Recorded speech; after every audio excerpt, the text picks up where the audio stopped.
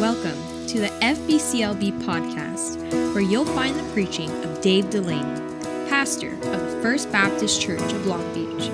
Thanks for listening. Galatians and chapter number 4 this morning. Galatians and chapter 4. If you do not have a Bible with you this morning, there should be one near or around you, perhaps in the back of the seat in front of you, perhaps in the back of the seat behind you. You'll find a copy of God's Word.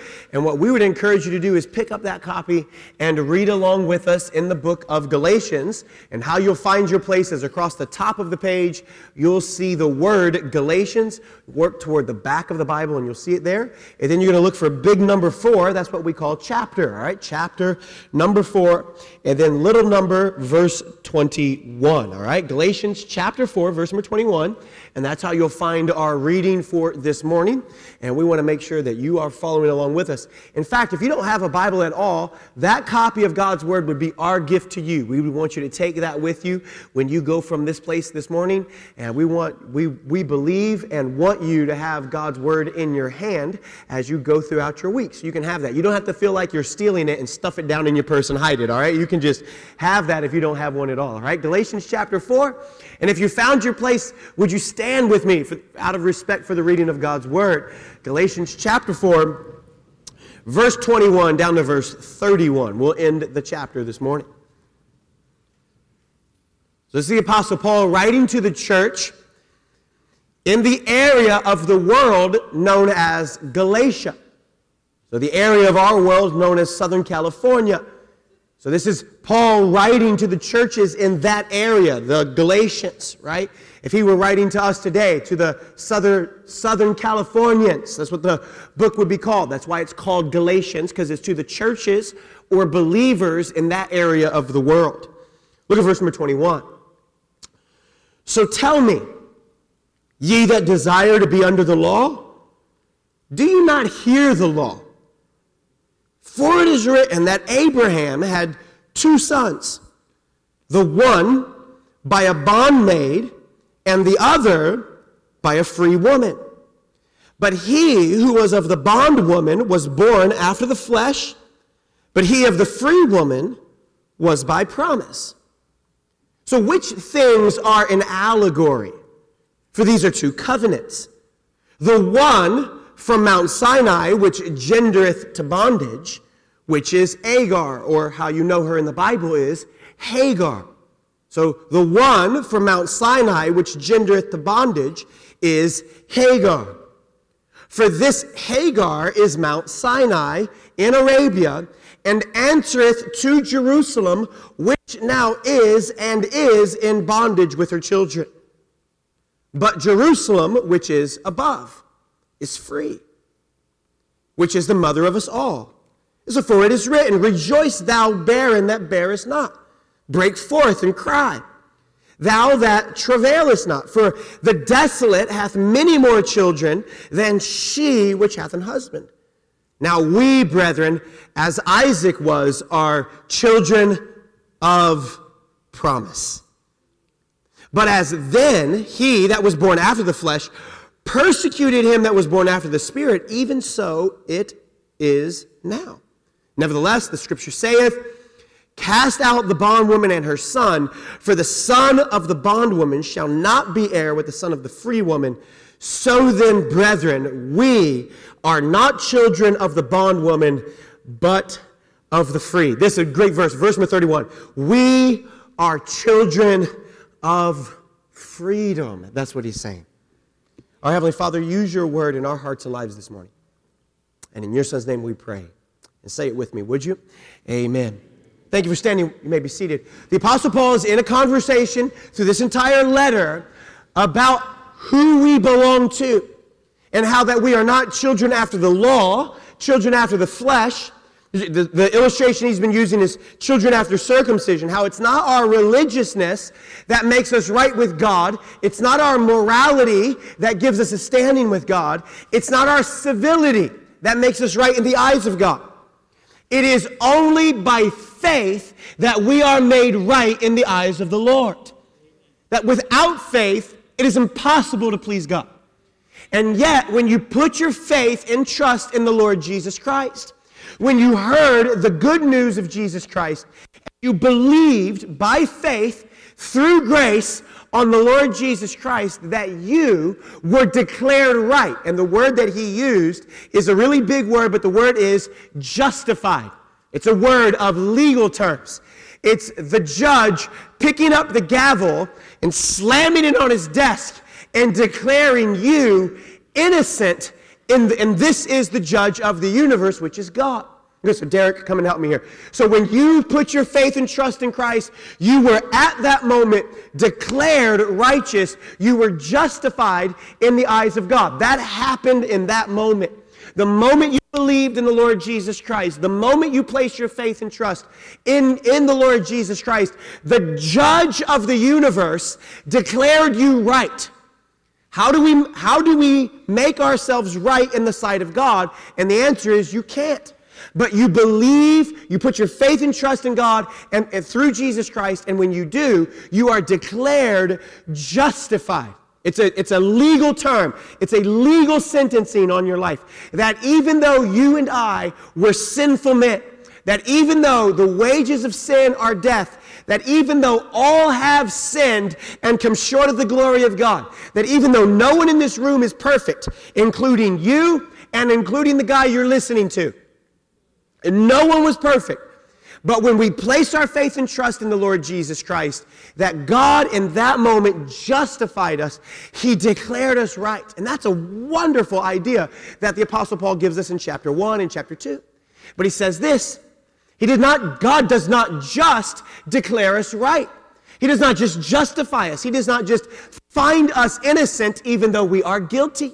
He doesn't just do that. But he also adopts us into his family. And the image is that the judge of the universe stands up behind the desk and then comes around to where you and I are standing on trial, and then he brings us into his family. Because the whole idea is this, that I don't want to play catch with the judge. I don't want to go to lunch with the judge. I don't want to hang out and have long talks with the judge, but I want to play catch and hang out and have long talks with my Father, who I have a personal relationship with. And so the judge of the universe, God, declared us righteous, but also adopted us into his family, and he made us his children. So the judge of the universe declared us legally righteous, but as our loving heavenly Father, he declared us loved in that he adopted us into his family. And when God adopted us into his family, we were given all of the promises of God. So everything that was due to Jesus is now attached to you and to me because we are joint heirs with the Lord Jesus Christ. That we have an inheritance that is coming. Michael, come help me on this point. This is what we use as glorification. That God is preparing a place for us. That there comes a day, there comes a time in which you take your last breath on this earth, and then you take your first breath into glory, and there you will be made into the person that God desires you to be. The Apostle Paul talks about it in other passages, and he says it this way, that there in that time we will be known even as we are known, and while we do not yet know what we will be, we know that we will be like Jesus Christ in that moment. And this is the inheritance that God says, this is yours. So he declares us righteous, he declares us loved, but he also promises us a future in which we will be made just like Jesus, that Jesus has gone to prepare a place for us, and that he's making for us this place, and he is waiting to come again and receive us to himself. And so what we asked last week is, okay, so we believed on Jesus, we were adopted into his family, and that's what God has for us in the future, but what about right now? And this is what the Apostle Paul is now working out. This is what we call sanctification. And the verse that we talked about last week was verse number 19. My little children, of whom I travail in birth again, until Christ be formed in you. So what is the goal of our living now? Is that Christ would be formed in us. That Christ's life would be lived through us. Nevertheless, it's not I, but Christ that liveth in me. And the life which I now live in the flesh, I live by the faith of the Son of God, who loved me and gave himself for me. So now I'm living out this life, and I'm putting to death the things of the flesh. I'm mortifying the deeds of the Spirit. I'm not living according to my own way. I'm not doing things according to my own ideas, but I'm submitting myself to the Word of God, and I'm yielding my spirit to the Spirit of God, and I'm asking God to form Christ in me by way of his Spirit. You remember we talked about that last week. And so now, right on the heels of this, the Apostle Paul says, tell me, ye that desire to be under the law, do you not hear the law? For it is written, Abraham had 2 sons, one by a bondmaid, the other by a free woman. But he who was of the bondwoman was born after the flesh, and he who was of the free woman was born after the Spirit. So the heart of authentic, real Christianity is this idea, how that God is proving his love to us. God commendeth his love to us in that while we were yet sinners, Christ died for us. And that God is proving his love to us in that not just he died for us and declared us righteous, but that he adopted us into his family. He's reserved for us an inheritance, one that cannot fade away, one that is incorruptible, one where moth and rust doth not corrupt, one that is reserved for us. It is yes and amen in the Lord Jesus Christ. But at the very same time, we are working this out in our lives. And here's what he's saying. There's 2 ways that you can approach life now. You can approach life in 2 ways. You can approach life by the way or the illustration of the person named Hagar, or you can approach your Christianity by way of the person named Sarah. And now stay with me. So you got an outline. I want you to follow along because I want you to see what the Apostle Paul is teaching us. Look at first. There is this historical illustration, he says. Are we Christians because of what we do ourselves, or are we Christians because of what Christ, through his Spirit, is doing in us? And what Paul is saying is, we are Christians not of our own doing, not of our own work, not of our own good nature, not of our own civility, not of our own righteousness. We are Christians because of the work that God, through his Spirit, is doing in us, in our lives, causing Christ to be formed in us even at this very moment right now. So you have this idea, you have this historical illustration. Stay put because I'm going to use both of you. Here it is. The story is Abraham, Sarah, and Hagar. And as a result of Abraham's relationship with Sarah and Abraham's relationship with Hagar, you have 2 sons. You have the son named Isaac by way of Sarah, and you have the son named Ishmael by way of Hagar. That's why he says in verse number 22, for it is written that Abraham had 2 sons, one by a bondmaid, that's Hagar, one and the other by a free woman, that is Sarah. So he's giving the Jewish people a history lesson. He's saying this is how God launched his forever family. And God's plan in launching his family was not through the bondwoman. It was not through Hagar. It was not through amateur providence.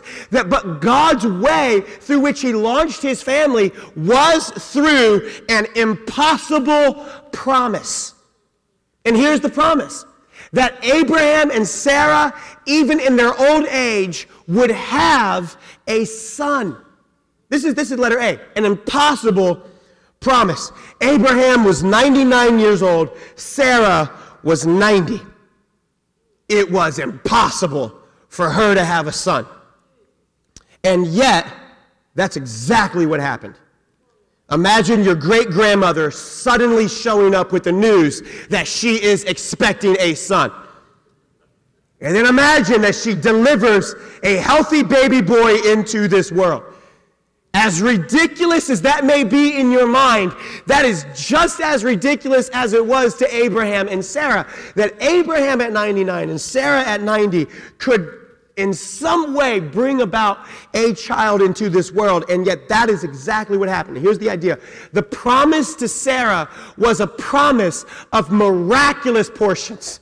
It was not something that Abraham and Sarah could do on their own. It was something only that God could do through them, that God could do with them. So here you have Sarah. I'm just going to guess Sarah didn't have a beard, but nonetheless, we'll just go with the illustration.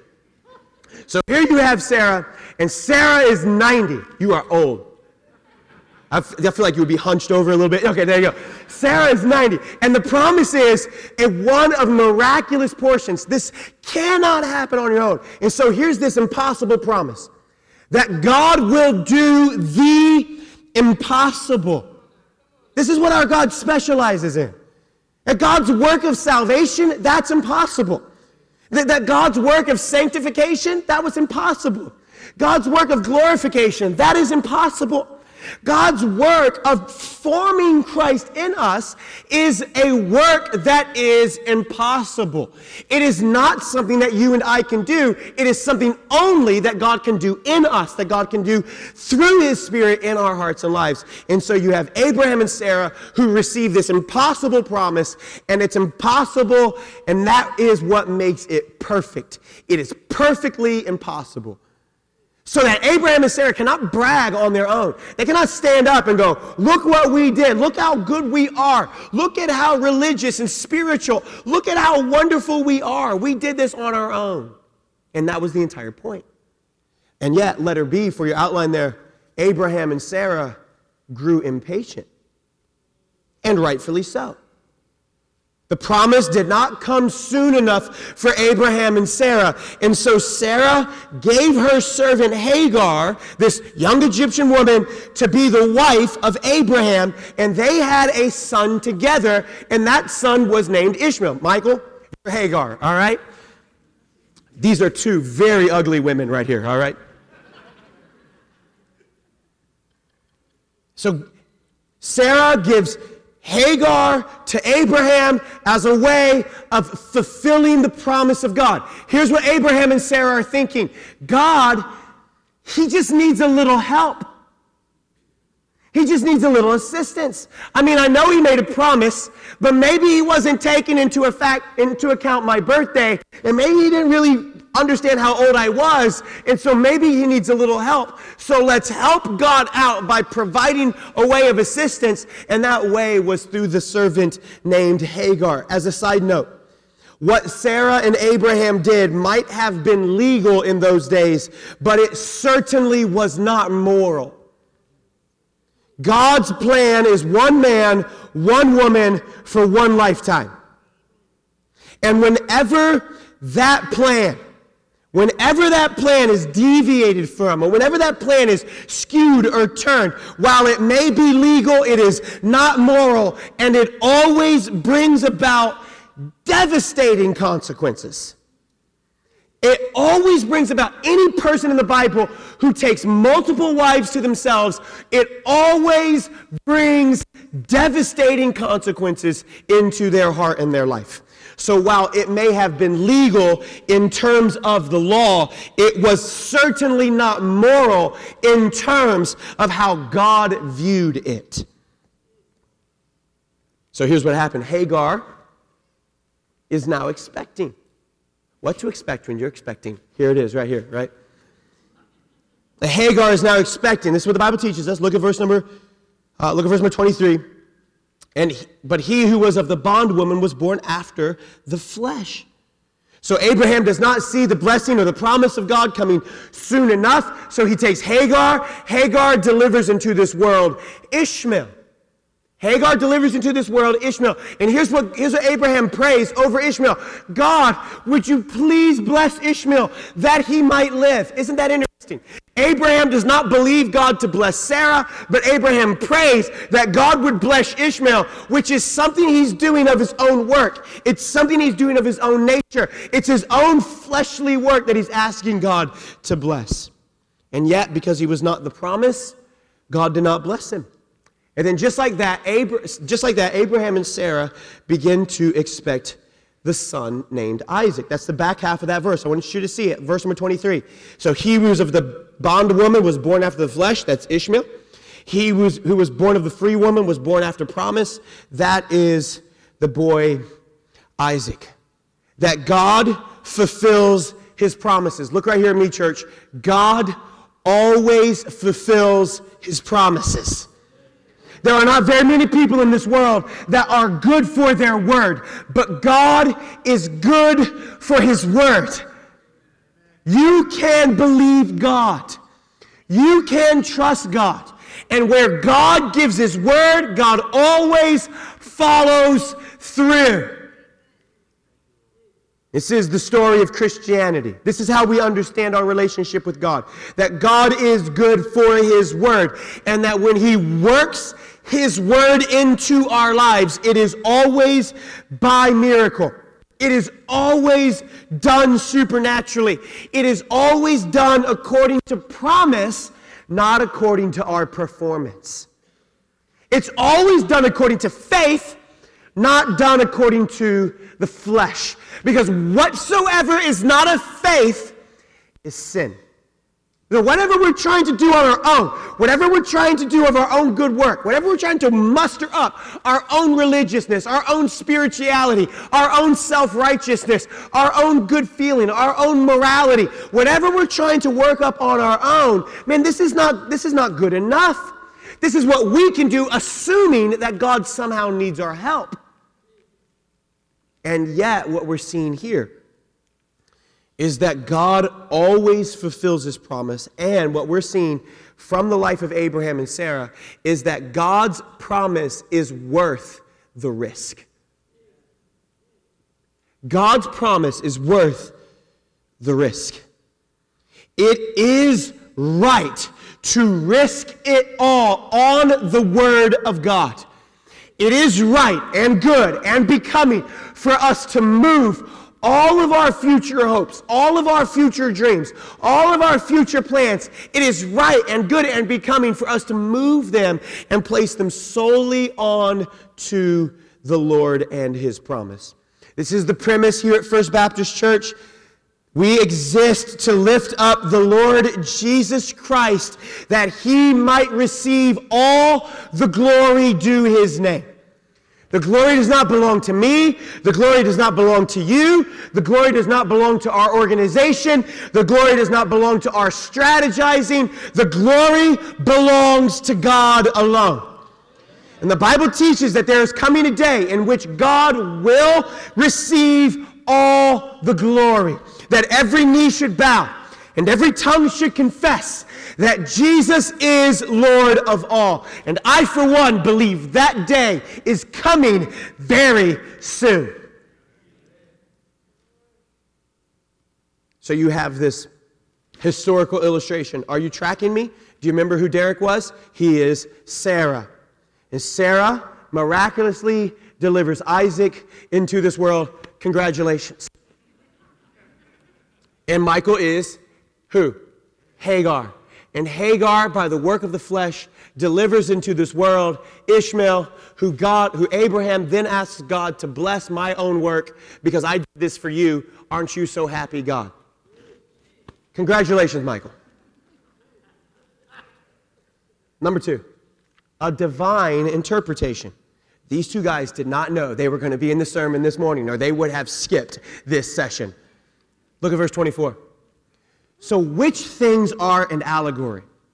An allegory, the meaning of an allegory is a story that is revealed with hidden meaning. Okay, so he's saying, this is actually not about Ishmael and Isaac. This is actually not about Hagar and Sarah. This is actually not about them. This is about your and my understanding of how we approach God. This is actually about how we see ourselves in the eyes of the Lord. Because the one from Mount Sinai, which gendereth to bondage, which is Hagar, and from this Hagar is Mount Sinai in Arabia, and that answereth to Jerusalem, which now is and is in bondage. So here's what he's saying. You have two ways of which you understand your relationship with God. You are either approaching God saying, God, look what I did. God, look what I did. God, look what I did. And it's all filled with I and me and my. God, look at my work. God, look at my religiousness. God, look at my offering. God, look at my spirituality. God, look at my righteousness. God, look how much I do for you. So you're approaching God saying, it's it's me, it's I. Or you're approaching God saying, God, it's all you. But by the grace of God, there go I.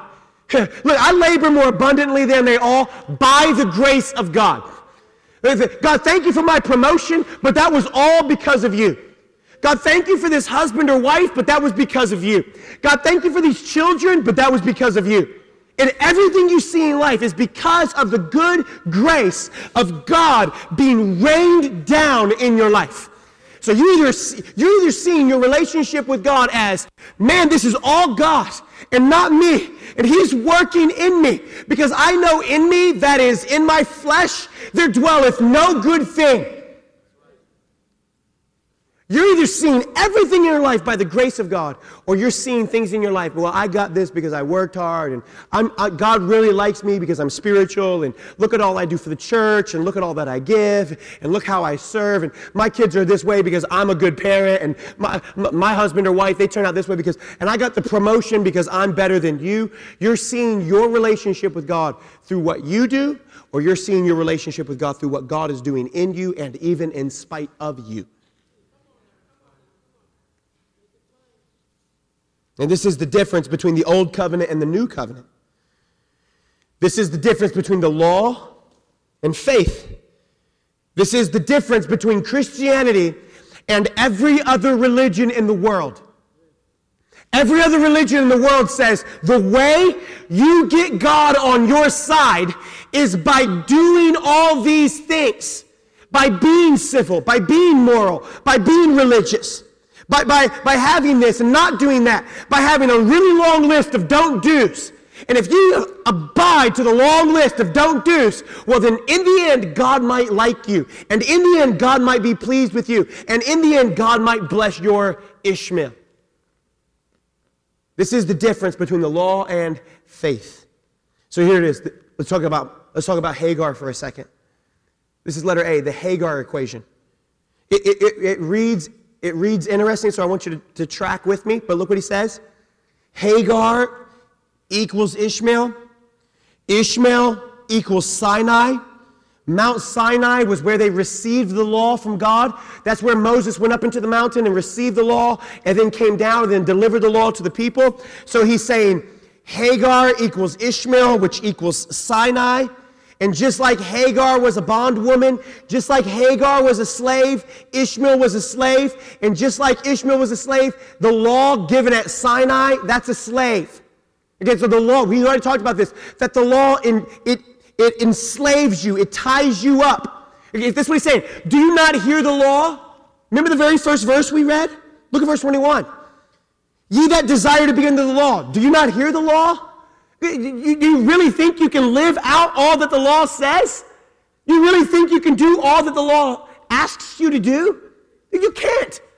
And so Hagar equals Ishmael. Ishmael equals Sinai. It equals the law. The law equals slavery. All these equal slavery. And then it leads, look what he says. And then it leads, look at verse number 25. And Hagar is Mount Sinai in Arabia, and that answereth to Jerusalem, which now is and is in bondage to her children. So here's what he's saying. These Judaizers who've come up to Galatia, and they're telling these Christians in Galatia, you got to obey the law. You must be circumcised. Yes, believe in Jesus, and yes, have faith, but you also must be baptized.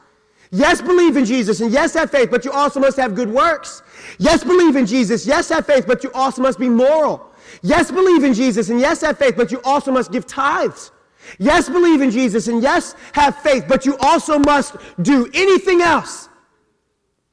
Paul is saying, these people from Jerusalem who are coming up and preaching this other gospel to you, you know who they're from? You know what their lineage is? Their lineage goes to Sinai. It goes to the law. Their lineage ties back to Ishmael. Their lineage ties back to Hagar. They're from the Hagar's line. They're slaves to their own bondage. They're slaves to the law. Do you not hear the whole law? How can you possibly fulfill the law? You can't.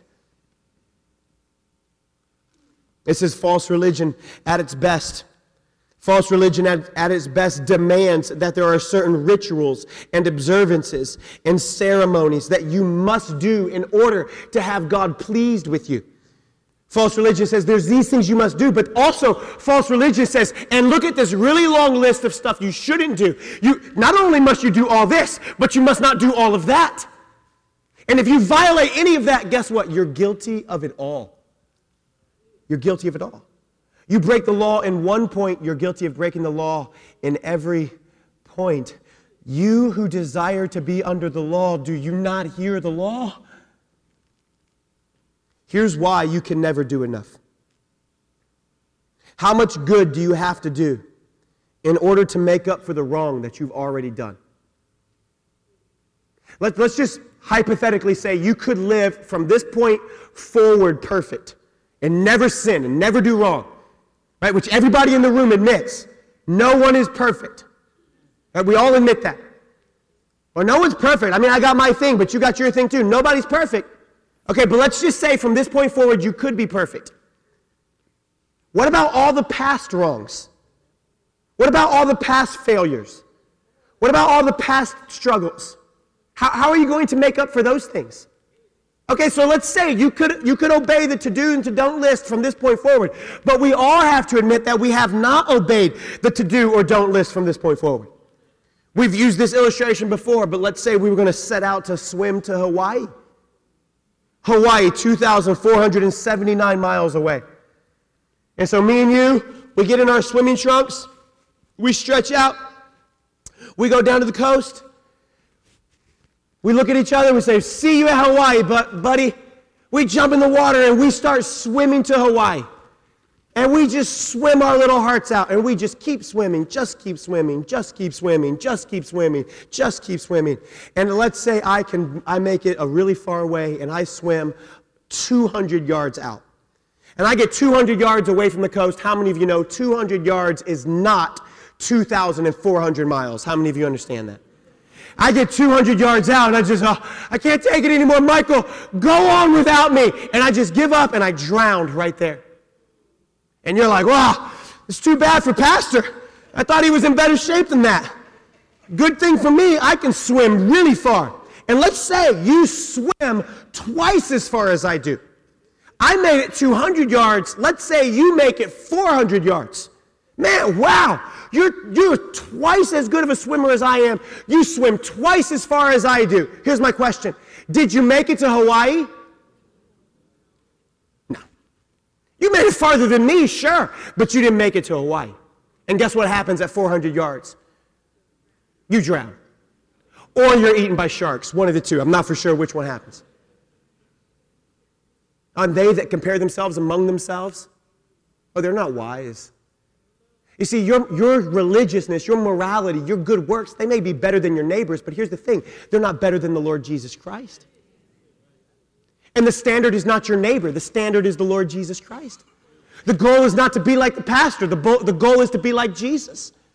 The goal is not to be like said him, said her. The goal is to be like Christ, till Christ be formed in me. Till Christ be formed in me. So how are we causing Christ to be formed in our lives? Man, many people are approaching their relationship with God with the Hagar equation. Hagar leads to Ishmael. Ishmael leads to the law. The law leads to present-day Jerusalem, which was the Pharisaical system in place. And all of this, it gendereth to bondage. All of this ties you up and leads you into bondage. So here's number 2, the hopeful identity. That's letter B. You have the Hagar equation, but then you have letter B, the hopeful identity. Look over here. Now this is back to Sarah. Verse 126. But Jerusalem which is above. Okay, so here's what he's saying. Not our home here, but our home there. Remember where we had Michael and as our future promise? We had Derek as justification. We had Michael as eternity. We had Derek as where we accepted Christ as our Savior. So it's the same idea. He's saying Jerusalem which is above. Not my home here on this earth. Not the way I get through life now. Not the way I manage my emotions. Not the way I manage my family. Not the way I manage my spirituality. Not the things I do with my weekend. But Jerusalem which is above. So they're living for eternity. The 10,000 years from now. The 10 million years from now. The 10 billion years from now. Man, that moment. Do you know what that moment is? This is something we really press on over and over. Live for what matters 10 million years from today. What matters 10 million years from today? What really counts? What really should affect us? What really should move us? What really should stir our emotions? I mean, this is how we eliminate fear. This is how we eliminate frustration in our life. This is how we do away with anxiety and stress. One of the reasons we're always so stressed out is all we're concerned with is right now in our own flesh. That's the Hagar equation. And Paul is saying, put your eyes above and beyond and live for what matters 10,000 years from today. Because you maybe get 75 years in this life. Some people get more, most people get less. You maybe live 75 years in this life, but you will spend millions and millions and millions of years someplace other than right here. So live for there, where moth and rust cannot corrupt and where thieves cannot break through and steal. So go ahead, church, lay up for yourselves treasures in heaven, because that's really what matters. Saying the same thing. Jerusalem, which is above, which is free, which is the mother of us all. Man, the Jews prided themselves on being the children of Abraham. You probably remember singing that song as a little kid. Father Abraham had many sons. Remember that? And Paul is saying it doesn't matter who your father is. What matters is who is your mother. Are you from Hagar? Is it the works of the flesh? Or are you from Sarah? By faith, through way of promise. Not according to what you can do, not according to your own good works, not according to your own religiousness, not according to your own morality, not according to your own self-discipline, not according to any of these things, but according only to God's good grace in your heart and life. Let's thank Hagar and Sarah for standing here so politely. Can we go back? You say, Pastor, why does this matter? Why does this matter? Look at it in verse 28.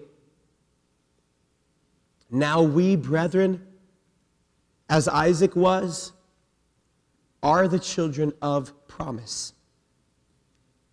So he's talking about our identity, isn't he? He's saying we're in the line of Isaac. See, watch me. Here's what false religion, here's what all Hagar cares about, behavior modification, the do's and the don'ts. The wills and the won'ts, the stay away froms and the look away froms. That's all Hagar cares about. Behavior modification. Just externally get you to do the right thing for long enough. This is what faith cares about. It's your identity. It's who you are in Christ. You are a new creature. You are justified. You are loved. You are a son, a daughter of God. You have an eternal inheritance, one that cannot be taken away. This is who you are. And when we see ourselves as a strong identity and all that God has done for us, that changes what we do. Man, we're all the more confident. It's like my children. I've used this illustration with you before, but it's like my children. My children have no fear in interrupting any meeting that I've ever had. I can be standing in the lobby having a conversation, and they'll just walk up, Dad, hey, Dad. And I'm like, yes, God bless you. I know that's really concerning, and I'll pray for Dad. What? Hey, I just want you to know I'm going to go with Mom, okay? What? Why do children not fear interrupting? Because they're confident in who they are. They are strong in their identity. That's my dad, and I'm his child. And if I need to tell him something, I'm just going to tell him.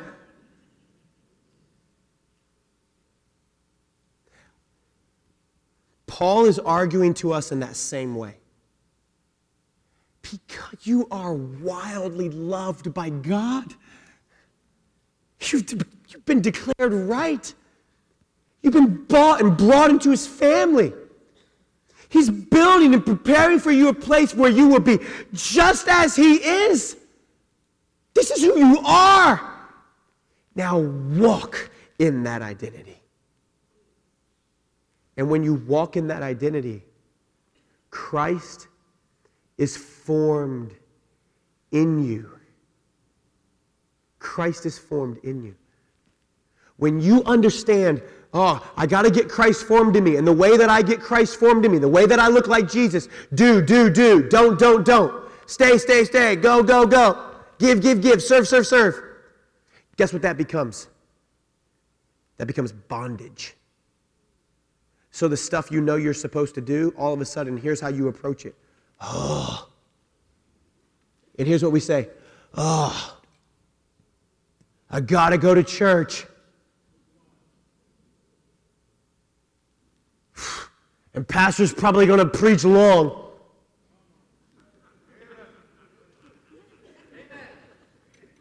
I hope he at least makes fun of Derek and Michael. I got to give more money to the missions. It gendereth to bondage. The works of the flesh only lead you to bondage, so that your service to the Lord all of a sudden becomes begrudging and frustrating and bitter, and there's no joy there. This is why we turn grumpy. There should be no such thing as a grumpy Christian. Why? Because all that we do for God is because of the grace that God is putting in us. So I don't have to go to church. I'm loved by God. I don't have to go to church. I get to go to church and sing His praises and fellowship with His people and study His Word and have my attention turned to Him. And I get to listen to Pastor preach for long. Well, I just got everybody on that one. I just turned it around on them. Pastor, just keep going. No. See, it's born out of a hopeful identity. This is it. We got to be done. Number 3, a personal implication. Here's how he ends. I want to end the chapter because I want to get to chapter 5 next week. Look at verse number 29. But as then he that is born of the flesh persecuted him that is born after the Spirit, even so it now is. So nevertheless saith the Scripture, cast out the bondwoman and her son, for the son of the bondwoman shall not be heir with the son of the free woman.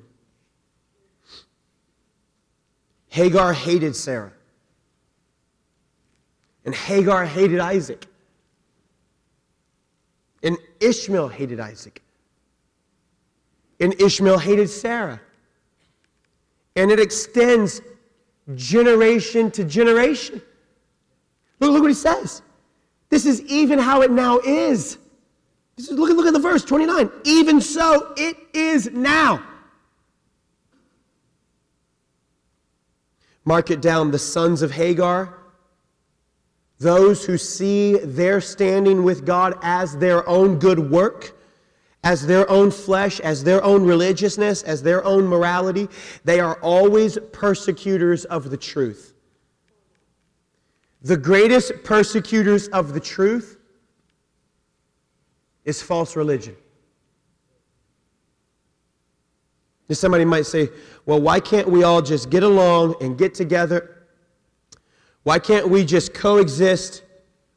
Why can't we all just gather together, join hands, and sing Kumbaya? Here's why. Because the children of promise are hated by the children of the flesh. Those who are trying to please God according to their own works cannot inherit the same thing that is coming to those who have believed God only by grace through faith. Here's why we cannot coexist, because we do not live in the same family. We're not approaching God the same way. Things that are different are not the same. And all roads of religiousness do not lead to God. There's one way to God, and that is through the Lord Jesus Christ. And if you approach God through Jesus Christ, then you are not approaching God. You are approaching something altogether different. And yea, all who live godly in Christ Jesus shall suffer persecution.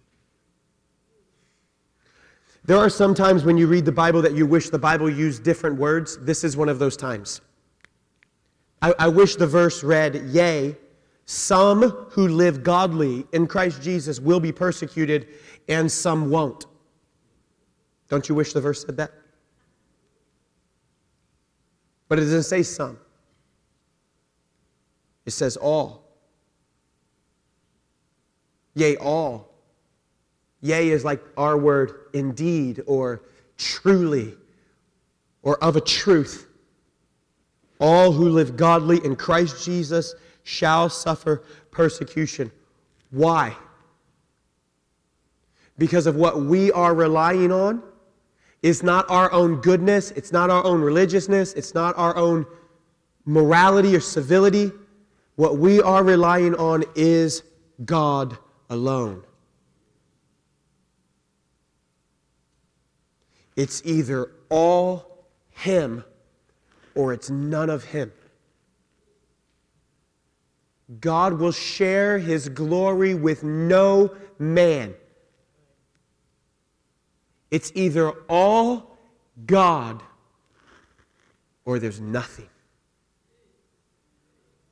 And if Christ be not resurrected from the grave, then we of all men are most miserable. Why? Because we're putting it all on Him.